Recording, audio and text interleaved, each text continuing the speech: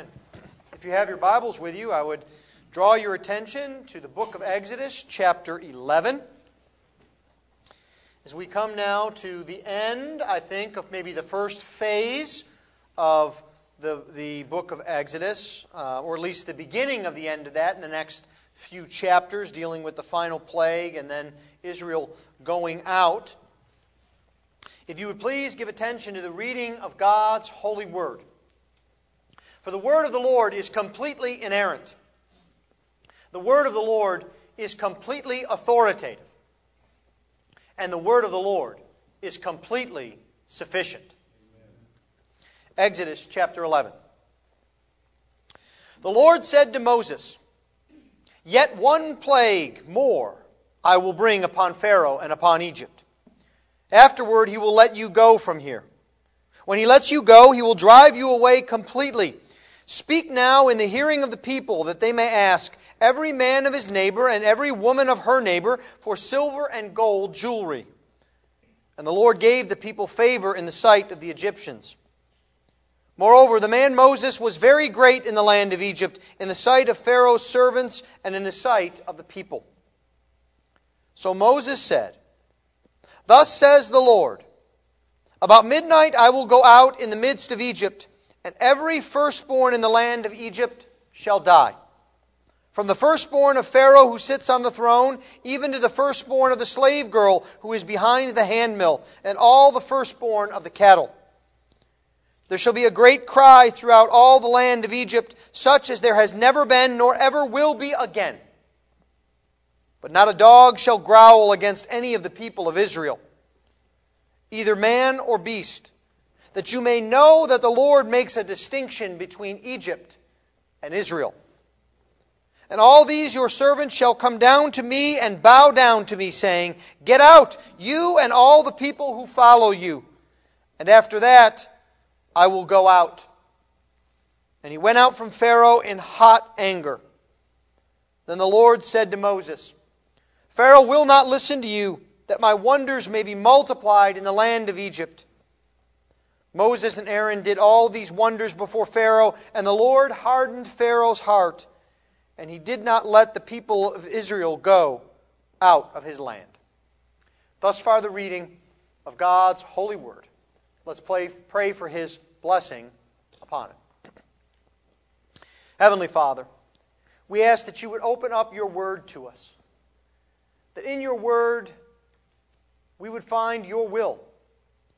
We would find a description of who you are and what you have done for us, that we might give you all the honor and the glory. This we ask in Christ's precious name. Amen. Well, we come here in chapter 11 in Exodus to a kind of event. And it's a kind of event that I think resonates with all of us. From kids to young couples to those who are seasoned with years. We come to a point in time in an event in which the time has come.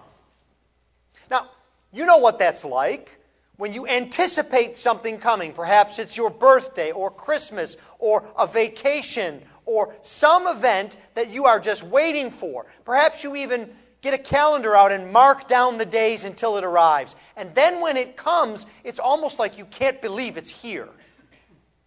That's where we are now in the book of Exodus. The anticipation that has been building is being fulfilled. The epic battle between the Lord God and the idols of Egypt is being concluded. And so in this chapter 11 of the book of Exodus, I would like us to see three things this evening. First, in verses 1 through 3, we see God preparing his mercy. Then in verses 4 through 8, we see God preparing his judgment. And then finally in verses 9 and 10, we see God preparing his glory. God preparing his mercy, God preparing his judgment, and God preparing his glory. Let's begin then by looking at the start of this chapter, where we read, "The Lord said to Moses, 'Yet one more plague I will bring upon Pharaoh and upon Egypt.'" Now, as we see what's going on or read what's going on in this chapter, there is some sense in which it can be confusing, because where we left off in chapter 10 was Moses telling Pharaoh, "You don't want to see me anymore? That's fine. You won't see me anymore." And then it appears that there's this continuing dialogue, and we wonder what's going on. As Moses come back, say, "Oh, wait, I forgot. Here's a postscript." No, I don't think that's what's going on. I think this is an intentional setting off by God of an interlude within chapter 10. And the reason why it's set off after in its own chapter is God wants to highlight this for us. And so this is actually happening, if you can picture the scene in your mind, with Pharaoh being obstinate against Moses while he stands in the pitch black dark of the 9th plague of darkness. Now, this is the last plague. It is the last plague by design. If we were to go through and analyze all of the plagues, we've looked a bit at this, but I want to remind you, the plagues generally come in cycles of 3. There are plagues 1 through 3, 4 through 6, and 7 through 9. And there are similarities that we could see in the progression of the first, the second, and the third plagues within those cycles. Now, you have all heard me say that math is not my favorite thing in the world. But I can do 3 times 3. And it's 9, not 10. Right? And so these cycles now have gone their course, and now we have this 10th plague set apart. It is designed as the last plague by God. It is not as if somehow God has failed. It's not as if He's going to plan B. This has been His design. It would culminate in this plague. There are no more ifs. It is now when.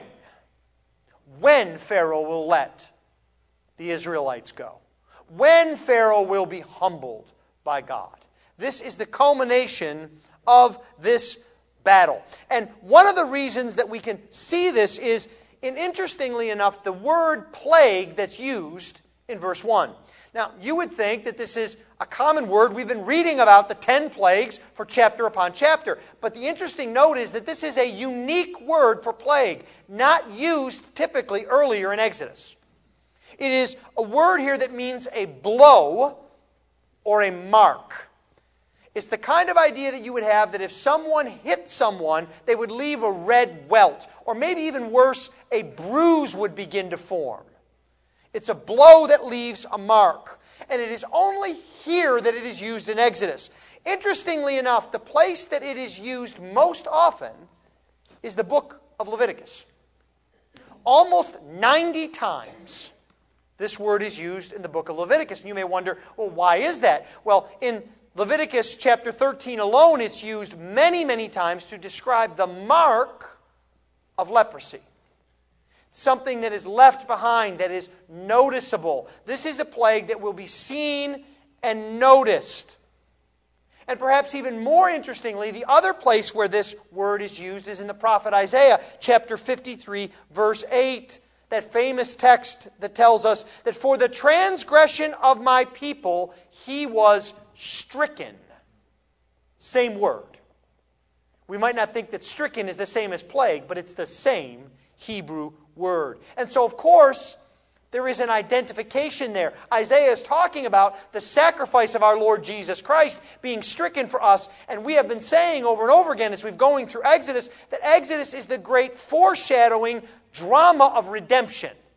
It is the type of redemption that we will experience upon the coming of the Lord Jesus Christ. The enslavement to the Egyptians is like our enslavement to sin. The freeing, the redemption that we find in the Lord God in Exodus is like the redemption that we find in the Lord Jesus Christ.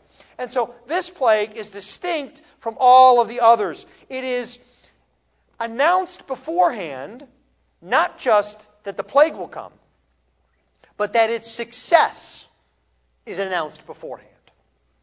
And so there is also, you will note, interestingly enough, no mediating act at all. If we were to go through the other plagues, we would read that Moses put down his staff, or raised his hands, or called out to the Lord, or Aaron did such and such. Here there is none of that. There is just God acting in all of His sovereign mercy. And the victory here is to be complete. God doesn't need a cleanup action.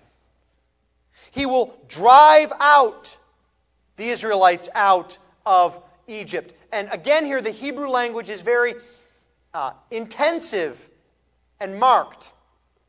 You may have heard me remark before that the way that Hebrew intensifies something is by repeating the word. And that's what we have here.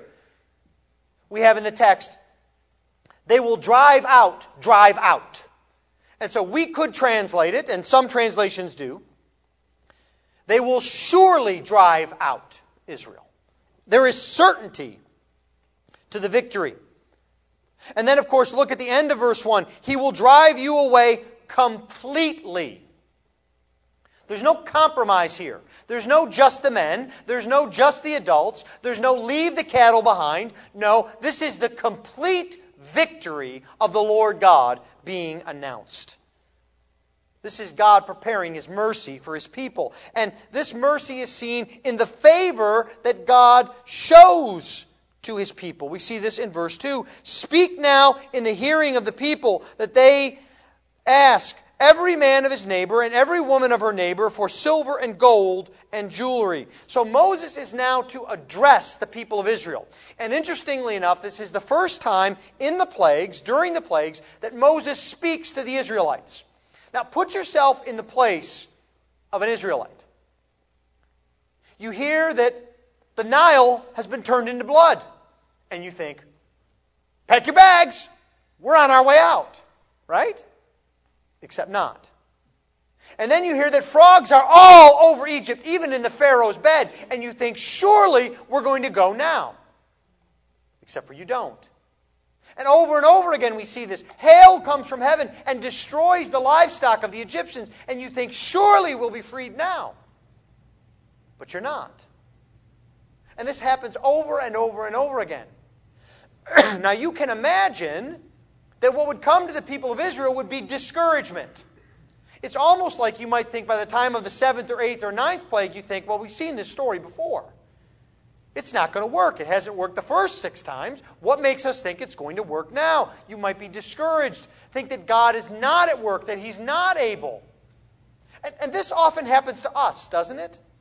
When things don't go our way, we tend to doubt God.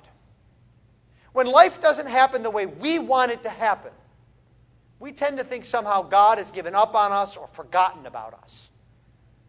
And I think part of this story here is to remind us that God is at work.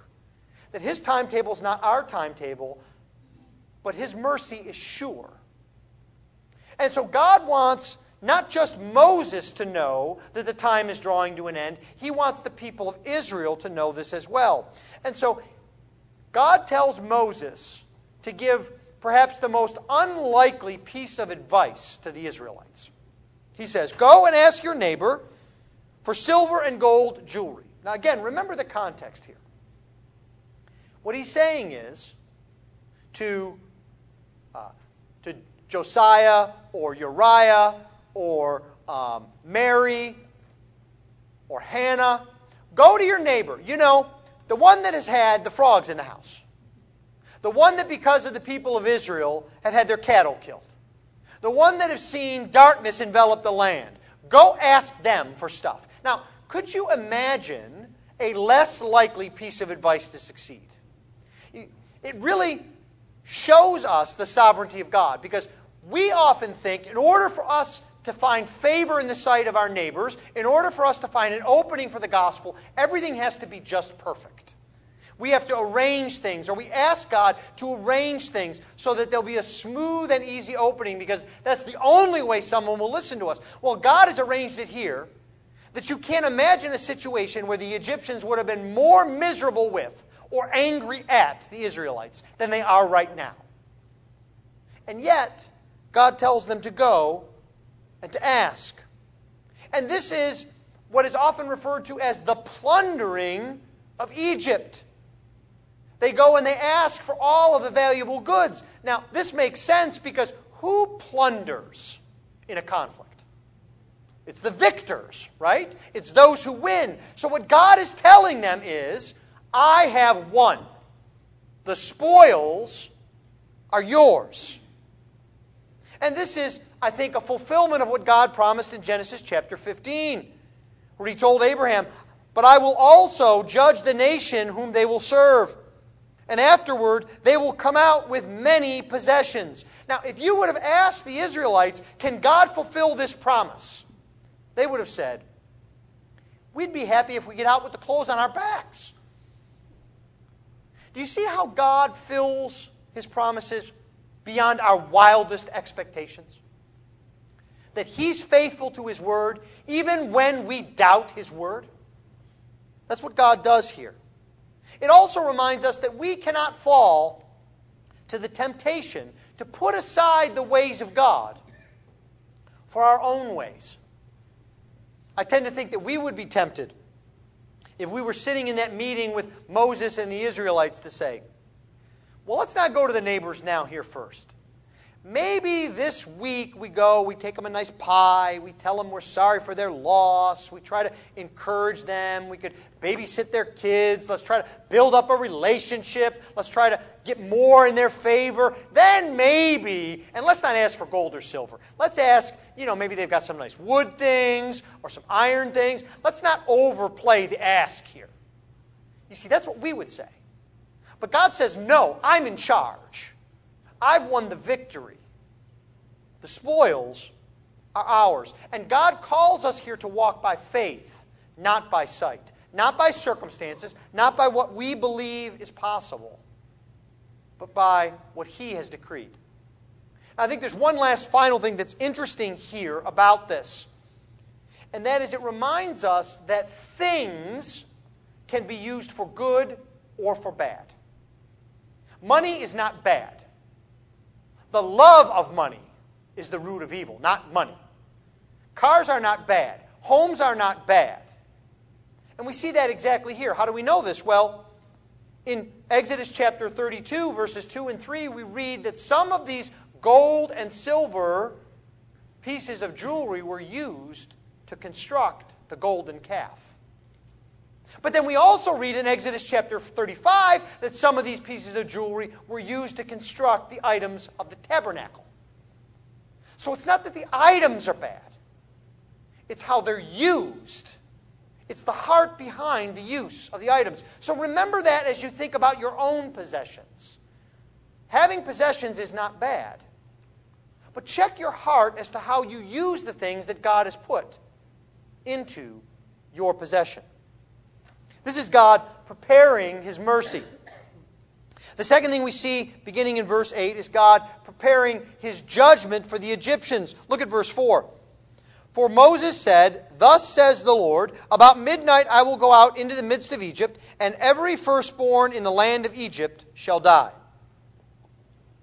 Now notice the time that this is happening. It's happening in the middle of the night. Now why is this? Now we might think just naturally that things are scarier in the middle of the night.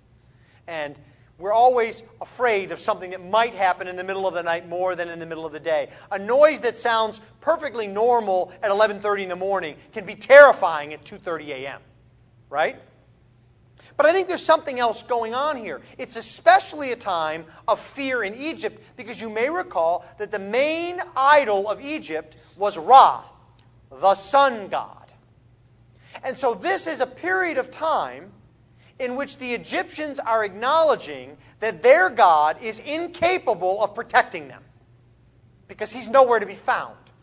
They worship a God who can't protect them for hours of the day. And God is pointing that out, that He is God 24 hours a day, 365 days a year. He's able to protect His people where the idols are not. And so what God says is, about midnight, I will go out into the midst of Egypt. It's as if God is saying to Pharaoh, you won't let my people go out? Well, guess what? I'm coming in. I'm coming in judgment.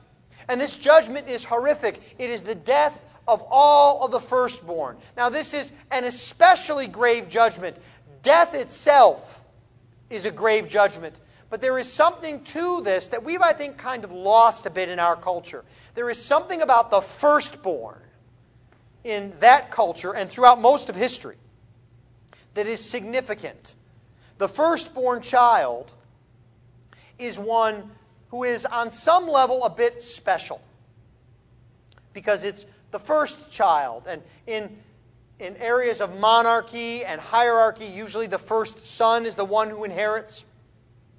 And we see this. I mean, you just know this naturally as parents. You know, the firstborn is always different. I don't know if you've experienced this, but I bet that you have. You know, when our firstborn was born, and the first time that he was pretty significantly sick, we were concerned and we took him to the emergency room.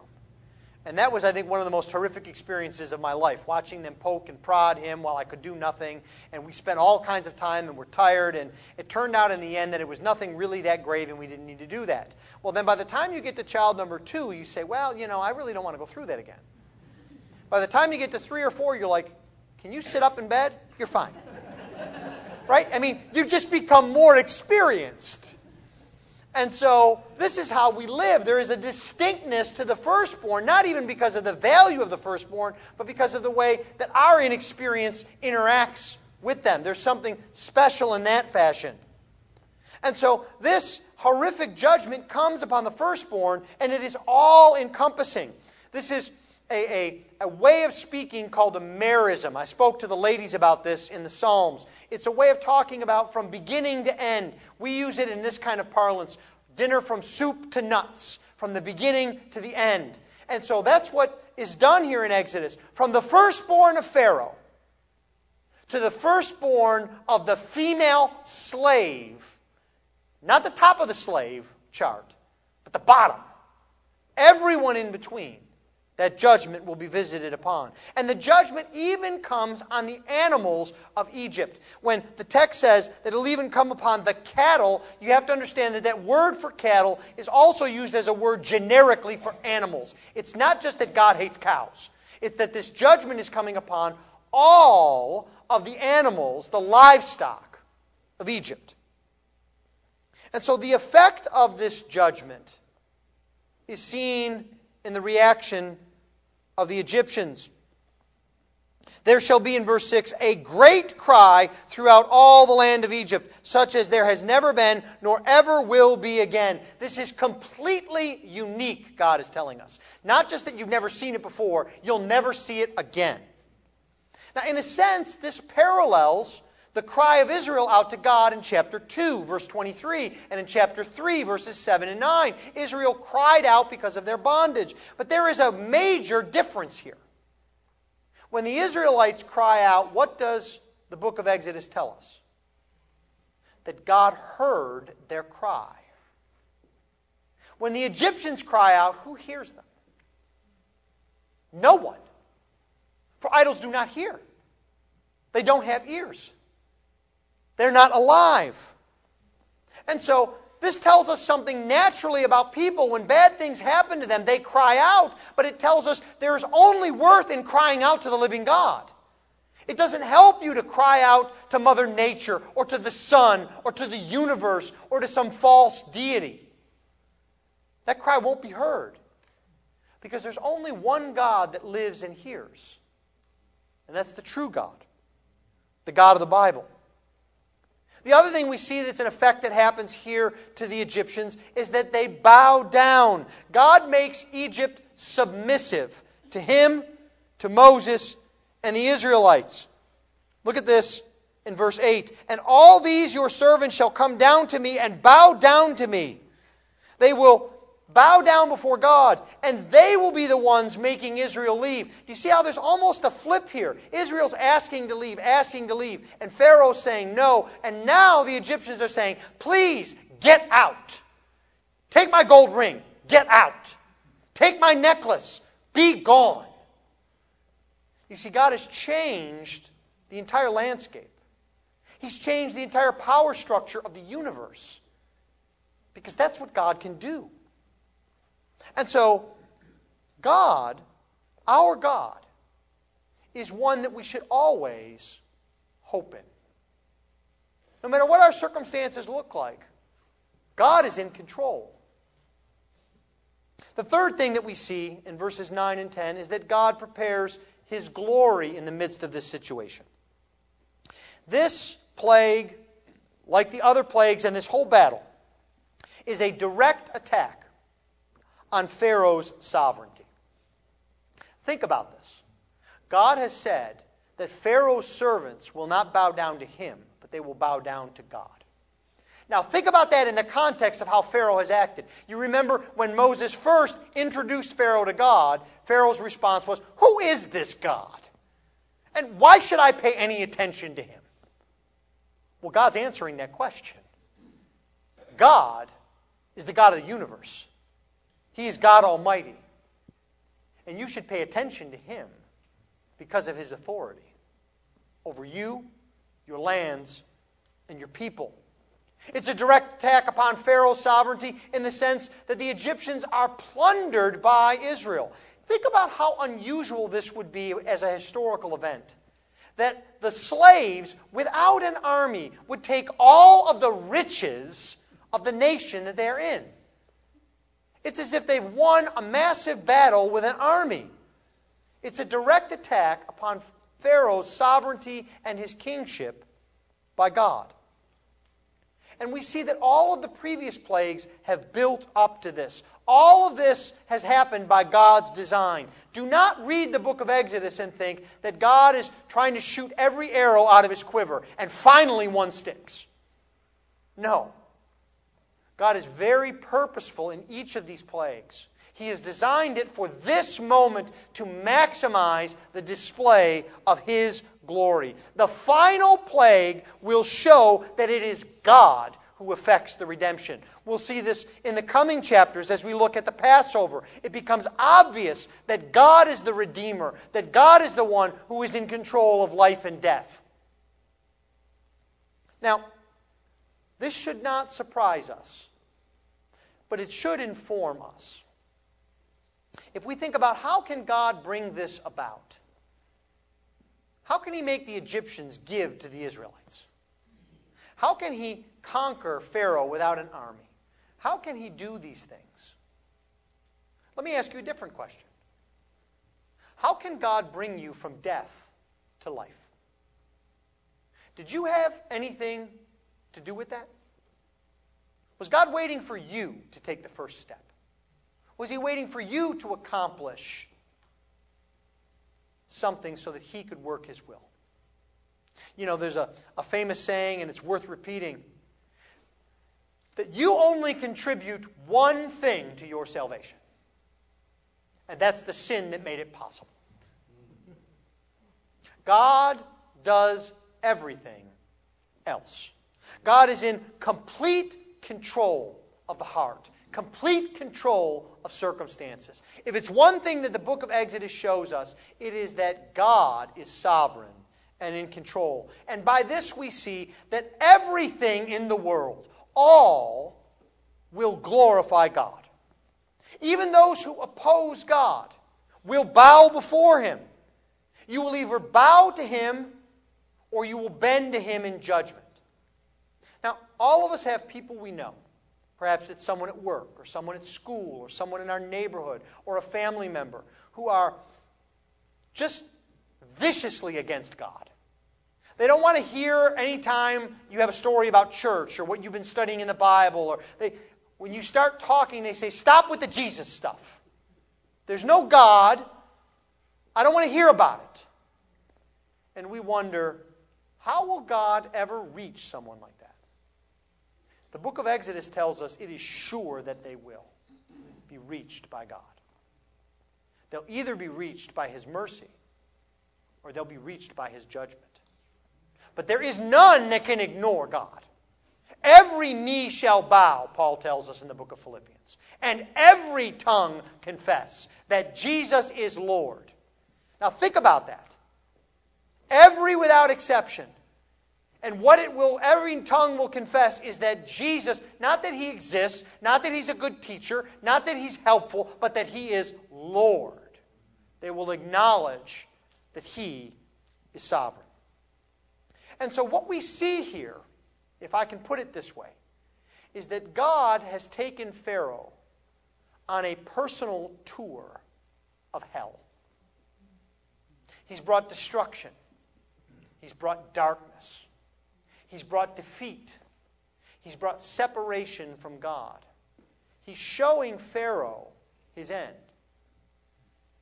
He's showing that God is the one to be reckoned with above all.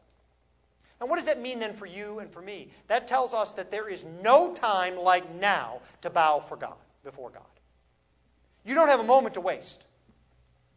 Now is the time of salvation. Now is the time to give your life to Christ. Now is the time to bow before the sovereign King of the universe and to experience his mercy and his grace, not his judgment.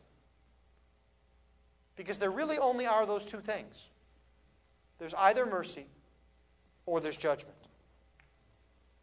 So as we think about this text and conclude this evening, we have to remember that favor with God is the most important thing in our lives. It's not how much money you make. It's not how many kids you have. It's not how well behaved they are. It's not how many degrees you have. It's not how influential you are in your job. The most important thing in your life is to have favor with God. And the only way you can have favor with God is to be found in his Son. And if you are found in Jesus Christ, then you have all the favor with God that you could ever ask for. You experience all the blessings that have been showered upon Jesus in the heavenly places. That's the most important thing in your life. Secondly, we need to remember that judgment always awaits the disobedient. We never escape judgment. You can imagine, as each one of these plagues came to Pharaoh, after it was gone, he would say to himself, "Whew, glad that's over."